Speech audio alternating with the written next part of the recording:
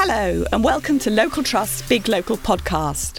My name is Carey Newson and I recently wrote about some of the communities in the UK that received over £1 million each in lottery funding. My essay, Designs on the Past, is about what history and heritage might be able to do for hard-pressed communities. Designs on the Past is available as a mobile-friendly digital download at Local Trust's website, www.localtrust.org.uk, where you can also find out more about Big Local. Local Trust asked me to introduce these themes at a roundtable event chaired by Jessica Wemburn-Smith of Local Trust. Here are the edited highlights.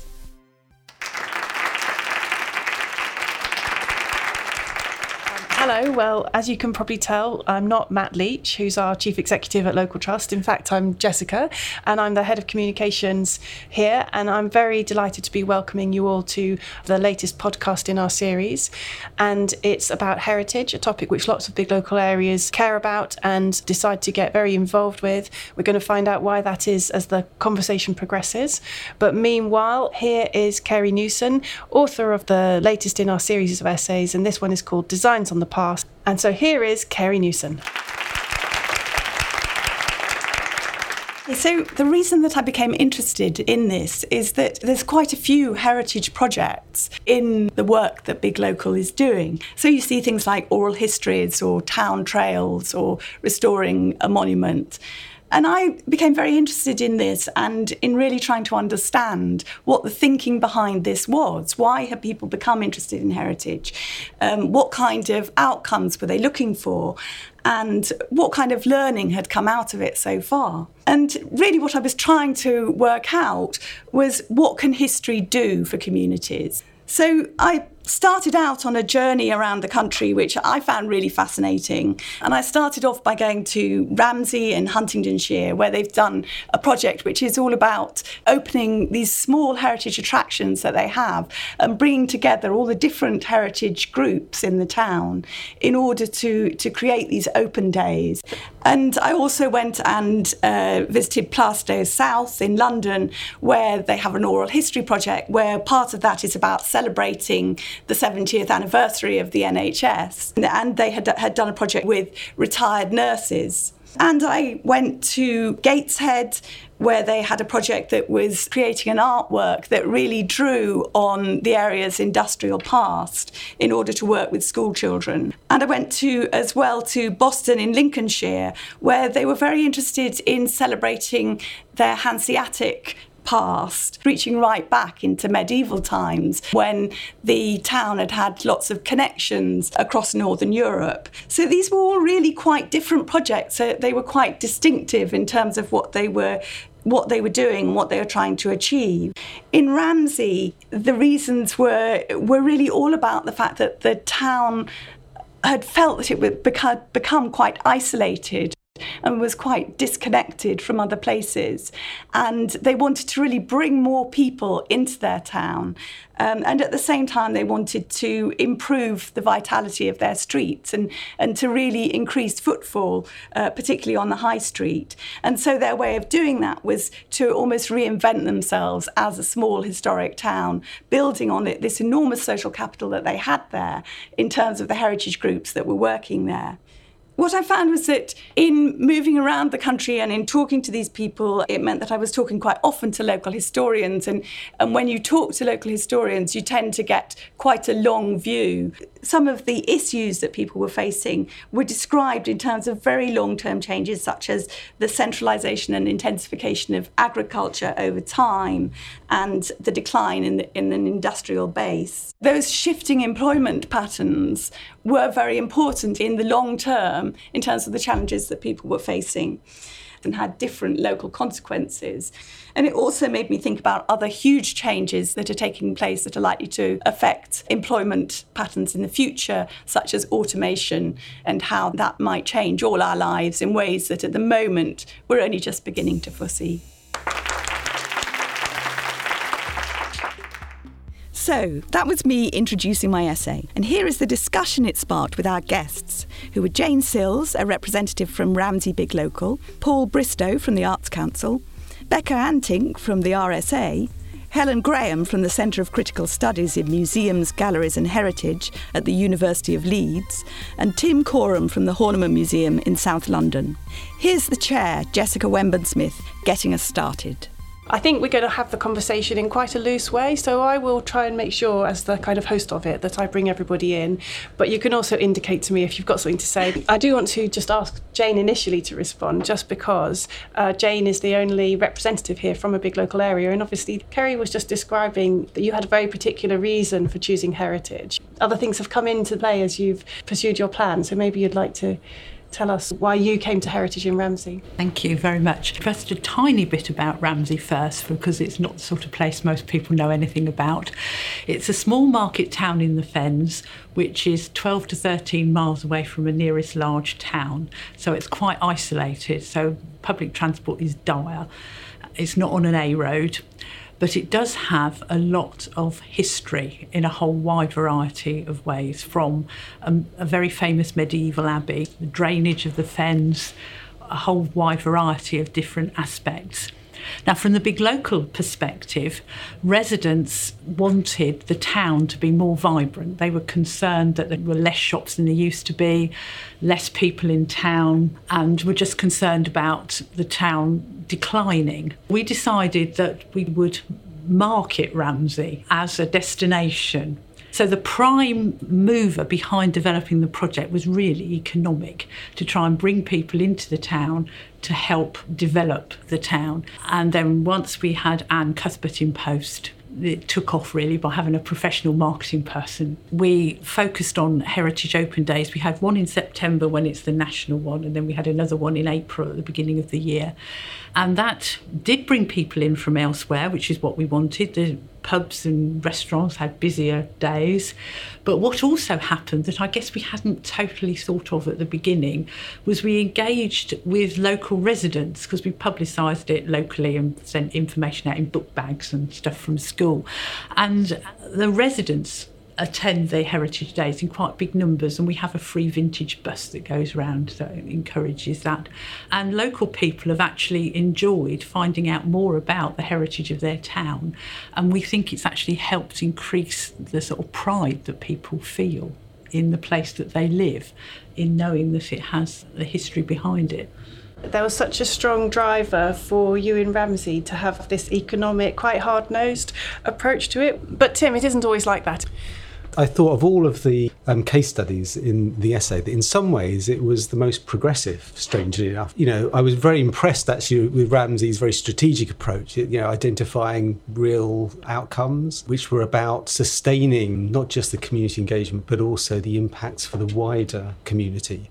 I was really impressed with the Ramsey thing. You know, at one level it's a very traditional way of thinking about your heritage, but actually it was cut with a very smart kind of strategic way of thinking. The question that leaves me with was, how do you evaluate some of those softer aspects? So I could see that you can probably work out the GDP of Ramsey went up by a certain percentage over that time. How do we evaluate the impact on the community's sense of well-being? In terms of how we evaluate this, we've done all the hard stuff like counting the numbers of people that come, but it's really also almost more of an impression that we get. We haven't really done a very academic study, but there have been some positives in the sense that we've now just got a 50,000 Heritage Lottery grant to continue the work by we're trying to develop a story. We call it Ramsey, A Journey Through Time, to develop a story, and we'll have to do much more rigorous monitoring the Heritage Lottery Fund.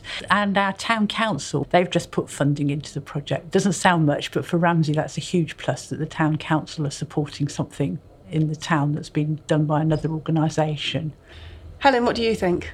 This kind of question, which is quite a persistent one really, about how you evaluate the impact of community heritage projects. I suppose reading the essay and hearing about these projects, I think allowed me to kind of return to that question really. So much work in community heritage has made these kinds of claims around pride, around belonging, around well-being, educational outcomes, as well as economic outcomes. And all of those come very much from a sense that there is some kind of deficit within the community that heritage can be used to address in some way that then can be measured in a kind of governmental framework. And one of the question marks for me in engaging with this in terms of Big Local is whether the priority on community-led approaches to development and regeneration allows us to shift the debate away from some of those, done to beneficiary models to ones where the communities are framing their own sense of what is valuable about it. And linked to that, I wonder whether one of the key outcomes is the numbers of people that are actively involved in making their places and influencing what happens, rather than some of those models that I think have been sought traditionally in terms of measuring well-being or measuring those kinds of outcomes. So that was a question that was left for me by the work. Paul?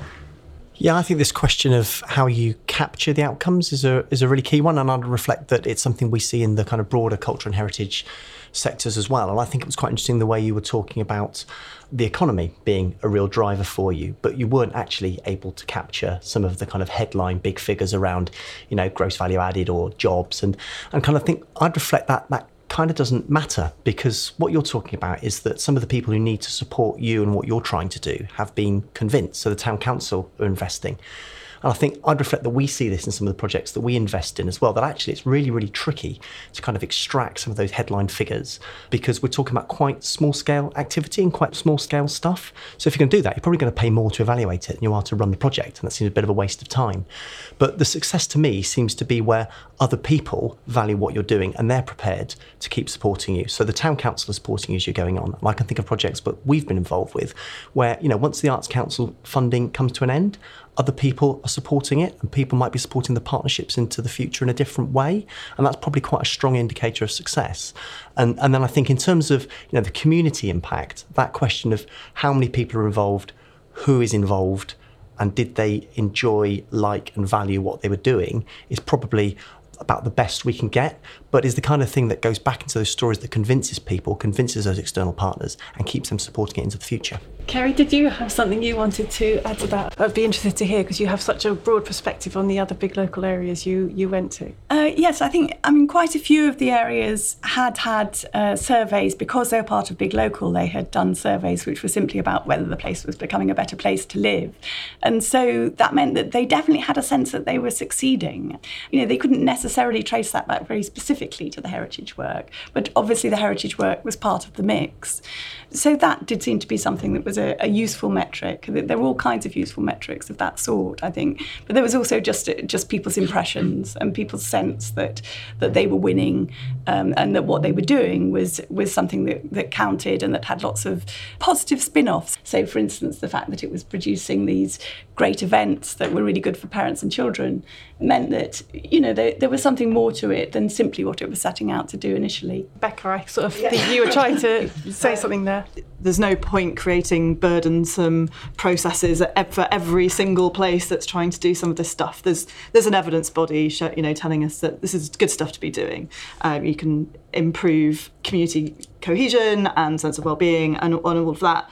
And it feels like it's a more logical approach to encourage what at the RSA we talk about networked heritage. So while you have activities and interventions like what you're doing in Ramsey are very sort of place-based in your local area, also being outward-looking and networking with other places that are doing similar things and sharing what works and what doesn't. And I think that's where the Big Local model is really, really interesting, because it definitely facilitates a lot of that. And to me, it makes a lot more sense to encourage learning and sharing to improve, rather than constantly relying on ongoing evaluation at the micro level. We just recently had an event called Big Local Connect, which was bringing together all of the big local areas, and we actually had this pop-up museum.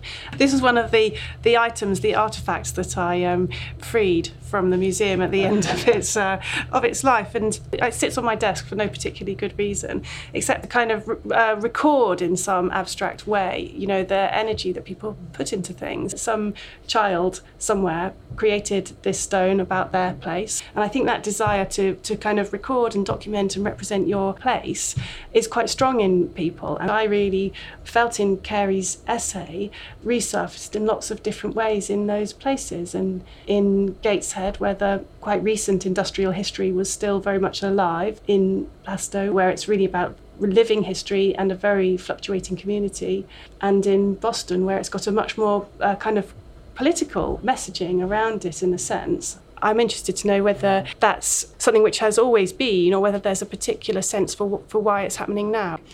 Becca? We're grappling with whose stories are heard, who's valued, and it feels like heritage has a really important part to play in all of that. I was at an event at the East End Women's Museum quite recently, and they've got some really fantastic stuff going on. And it feels like, on the one hand, we sometimes, it's quite easy to fall back on those sorts of simpler kind of single perspective narratives, which has maybe sort of dominate when we look at history. That's maybe focusing on the stories of the landowners or those that have been in kind of historical positions of power. And actually, some of this local heritage work, it feels like we can open up those more sort of plural narratives that give us a much more nuanced and meaningful way of understanding the world as it is now through that lens of heritage and thinking about how we want our places to be in the future. I think there is something about the fact that place is so important to people now. It's not just about where you live, it's how you understand yourself. And that's really entered the kind of policy discourse in a way that we haven't seen before. So we're understanding things like inequalities in terms of where you live, or we might have previously spoken about in terms of gender or class or ethnicity. We now really understand the geographic nature of that. So there's a contested and a controversial nature of place, which immediately means people pay attention to it. And that connects to many of the changes that were, Kerry referred to in her essay. But I think there's something else as well about why this is a moment now, and I think it's kind of contained in your stone, which is that's a creative act. That's something that's been done to tell a story and to represent something. And I think I was struck by the opportunity to be creative and to not have limits on how they were telling that story. And thinking about the connections between heritage, place, and the ways in which people can act within them and be creative, I think is really important. And a lot of stuff happening around that at the moment, which is why I think this is a key moment now. It feels to me that in some ways this debate's been going on, I think, really for 4 decades, and a kind of tussle over who gets to define heritage, on whose terms, on whose behalf, has been a defining feature of the kind of museum and heritage practice and the academic debates around it. In a UK context, it was absolutely prompted, known as the heritage debates, by the shifts in industrial patterns of employment in the way that, Kerry, you introduced in your essay, leading to a real anxiety from key Marxist-influenced critics that all that people were left with as the mines closed and the shipyards closed was nostalgia, and that was going to do the exact opposite of create a progressive political movement that can create democratically orientated change. There are always other voices like Raphael Samuel kind of saying, no, you're not seeing the kind of energy and enthusiasm and passion of local people engaging with their heritage. So this is in a way a sort of long-standing debate. Heritage does hold a space where contested understandings of what's going on now can be held, and contested power structures can also be navigated and negotiated. So in a sense, what I sort of hear very strongly from your essay, Kerry, and also the other essays in this series, is the Big Local's intervention, thinking about how the state, how public organisations and public funding intersect at a time when public funding is being reduced with community-led action. And heritage is a very rich place for thinking about that because of this history of those contests of how power operates. So I wonder whether that's something to do with why now. Tim, I'm thinking you might have an interesting reflection on that. That's a really interesting point, Helen, that you make. I mean, there has been for some time this interest in an asset-led approach to community development, and the abilities for existing cultural organisations to develop those kinds of networks and those programmes has been reduced because the funding, particularly in local authority funded cultural organisations, it was really dropped out of the system. Now, that's not a great thing for those organisations, but it has enabled or provided some space for grassroots organisations to begin to take some ownership over that. So I think there's some kind of encouragement. I think that each of the case studies, if you like, demonstrate a different way that dynamic is developing at the moment. In Ramsey, none of the heritage projects have ever had any state funding whatsoever. The Rural Museum has been going for 30 years and it's never had any state funding. There has been a lot of community effort, but what Big Local has been able to interject is some bit of strategic thinking and a bit of a way of coordinating the groups that already existed.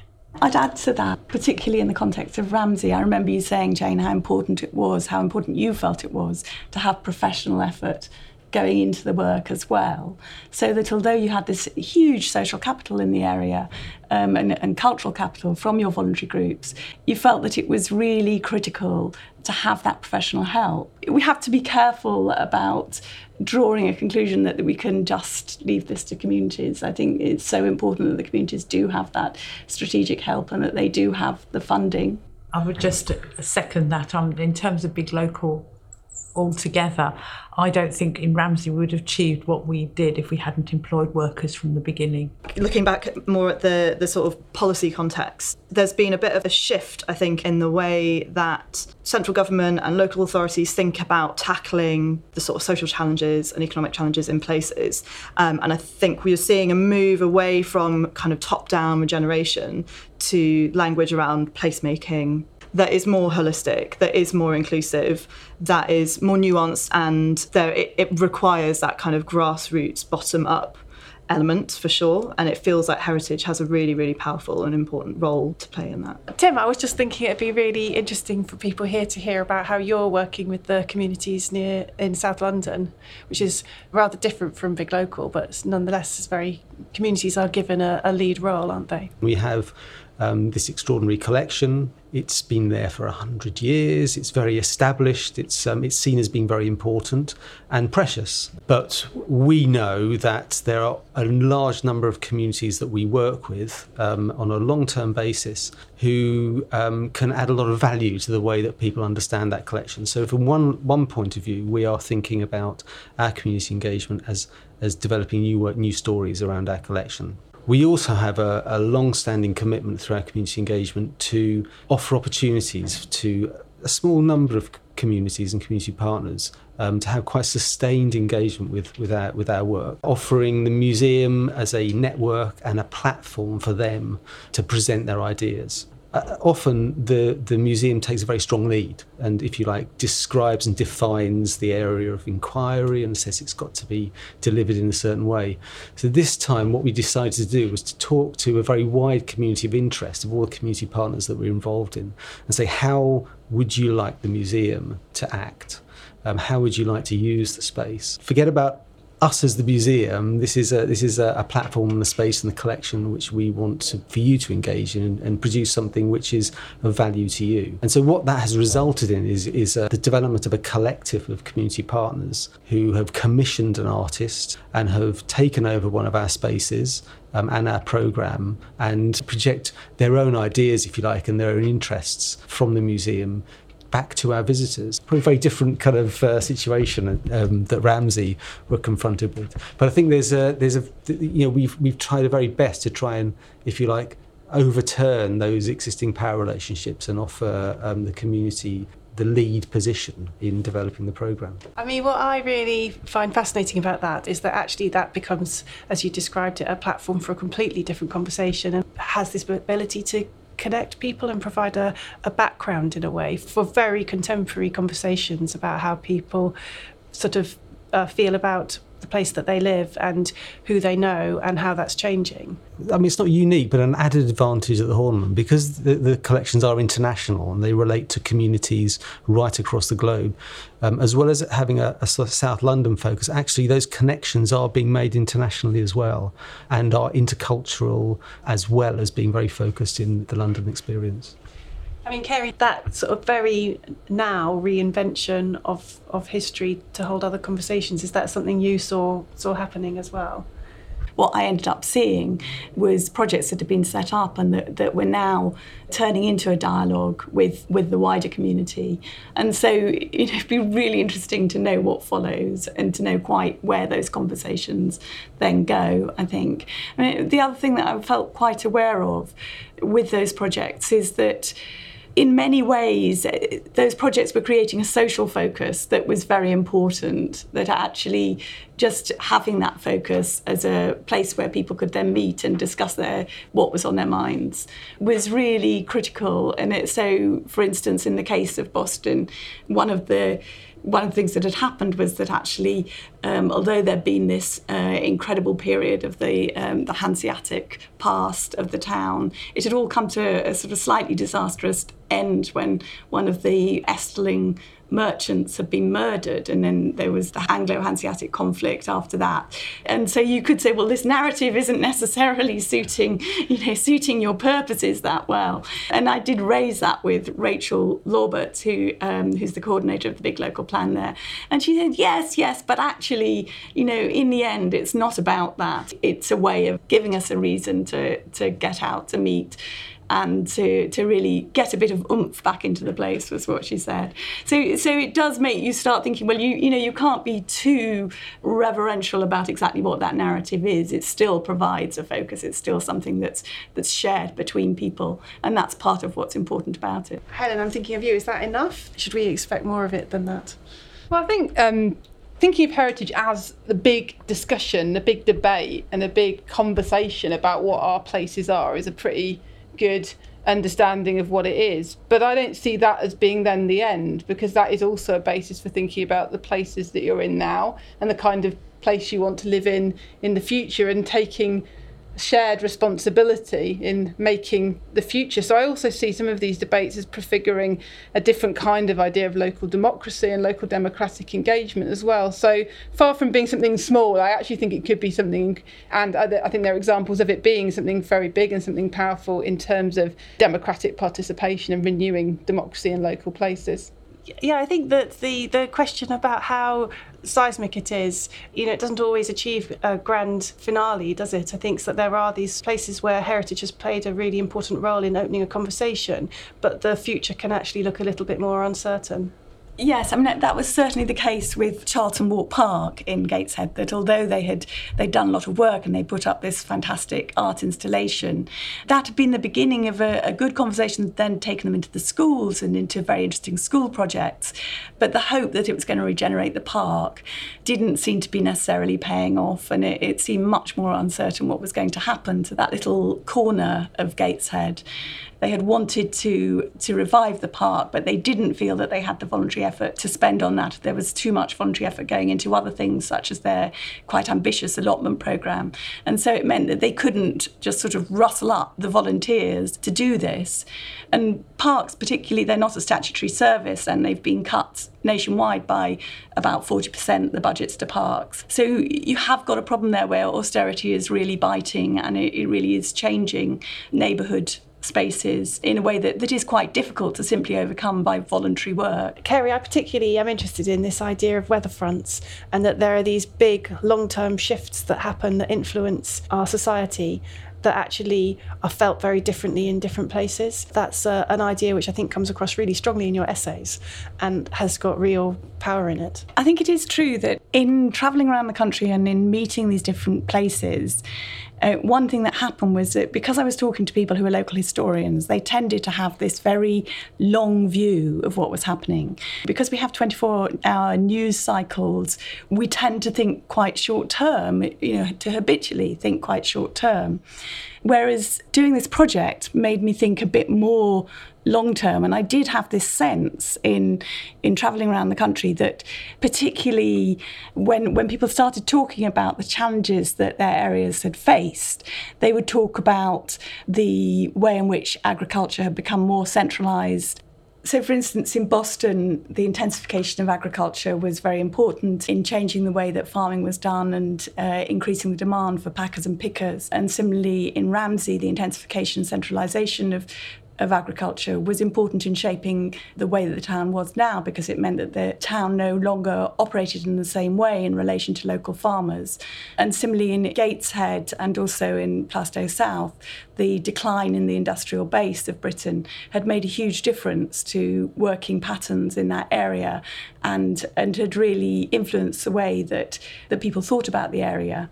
And so as a result of this, I really had this sense that it was almost like looking at a weather map and seeing these huge weather fronts moving across the country and having lasting, very long-term effects on life in different areas, but actually playing out in quite different ways in different communities because of quite chance things about the type of community involved and the way it had played out locally. So one of the things I love is that actually when you're in that place, you don't necessarily perceive the weather fronts. What you perceive is whether it's raining or shining or what's happening in your place.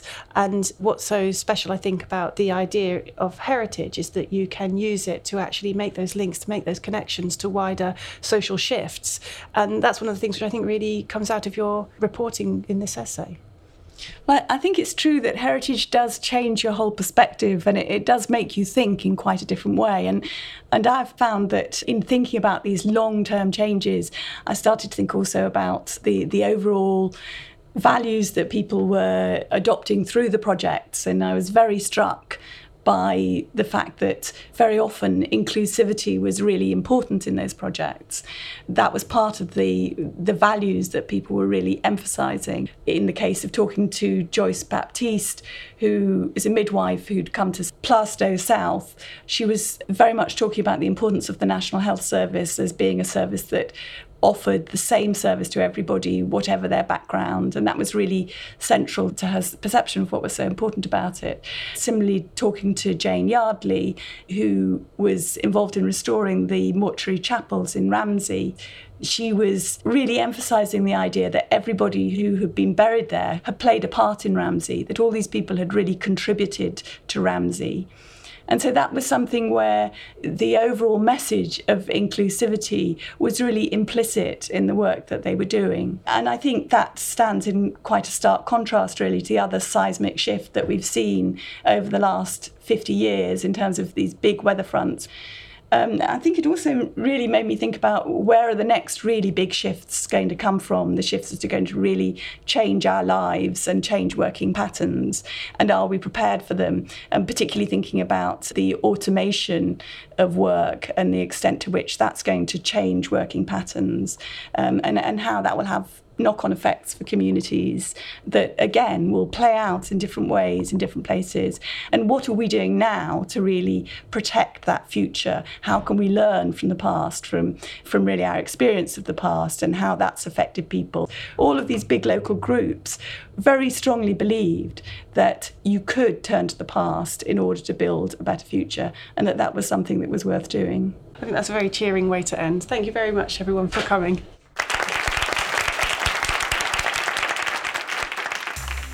When I set off on this journey, I wanted to find out why big local groups were getting involved in heritage projects. And I wanted to particularly explore the ideas of Laura Jane Smith, a heritage theorist who talks about heritage as a social process and who talks about the uses of heritage. All of the people who took part in our discussion were very convinced of the value of community heritage for exploring identity and values and for creating a sense of place. But sometimes when I've talked to other people about this, I've found that they've been quite sceptical about the purpose of these projects in meeting community needs. Is it perhaps a bit of a frippery? But what I found in the big local areas that I visited was that residents were working very strategically, really putting heritage to use to improve lives in their areas. The rationale was different in each area, but they all had very strong rationales, very well thought through ideas. And in all of these projects, people are digging into the past and making use of the past in just the way that Laura Jane Smith suggests, to answer the question, who are we now and what is really important to us? Don't forget, if you'd like to read the whole of my essay, Designs on the Past, you can find a mobile-friendly digital version at Local Trust's website, www.localtrust.org.uk, where you can also find out more about Big Local. Thanks very much for listening. I hope you've enjoyed this podcast. Goodbye.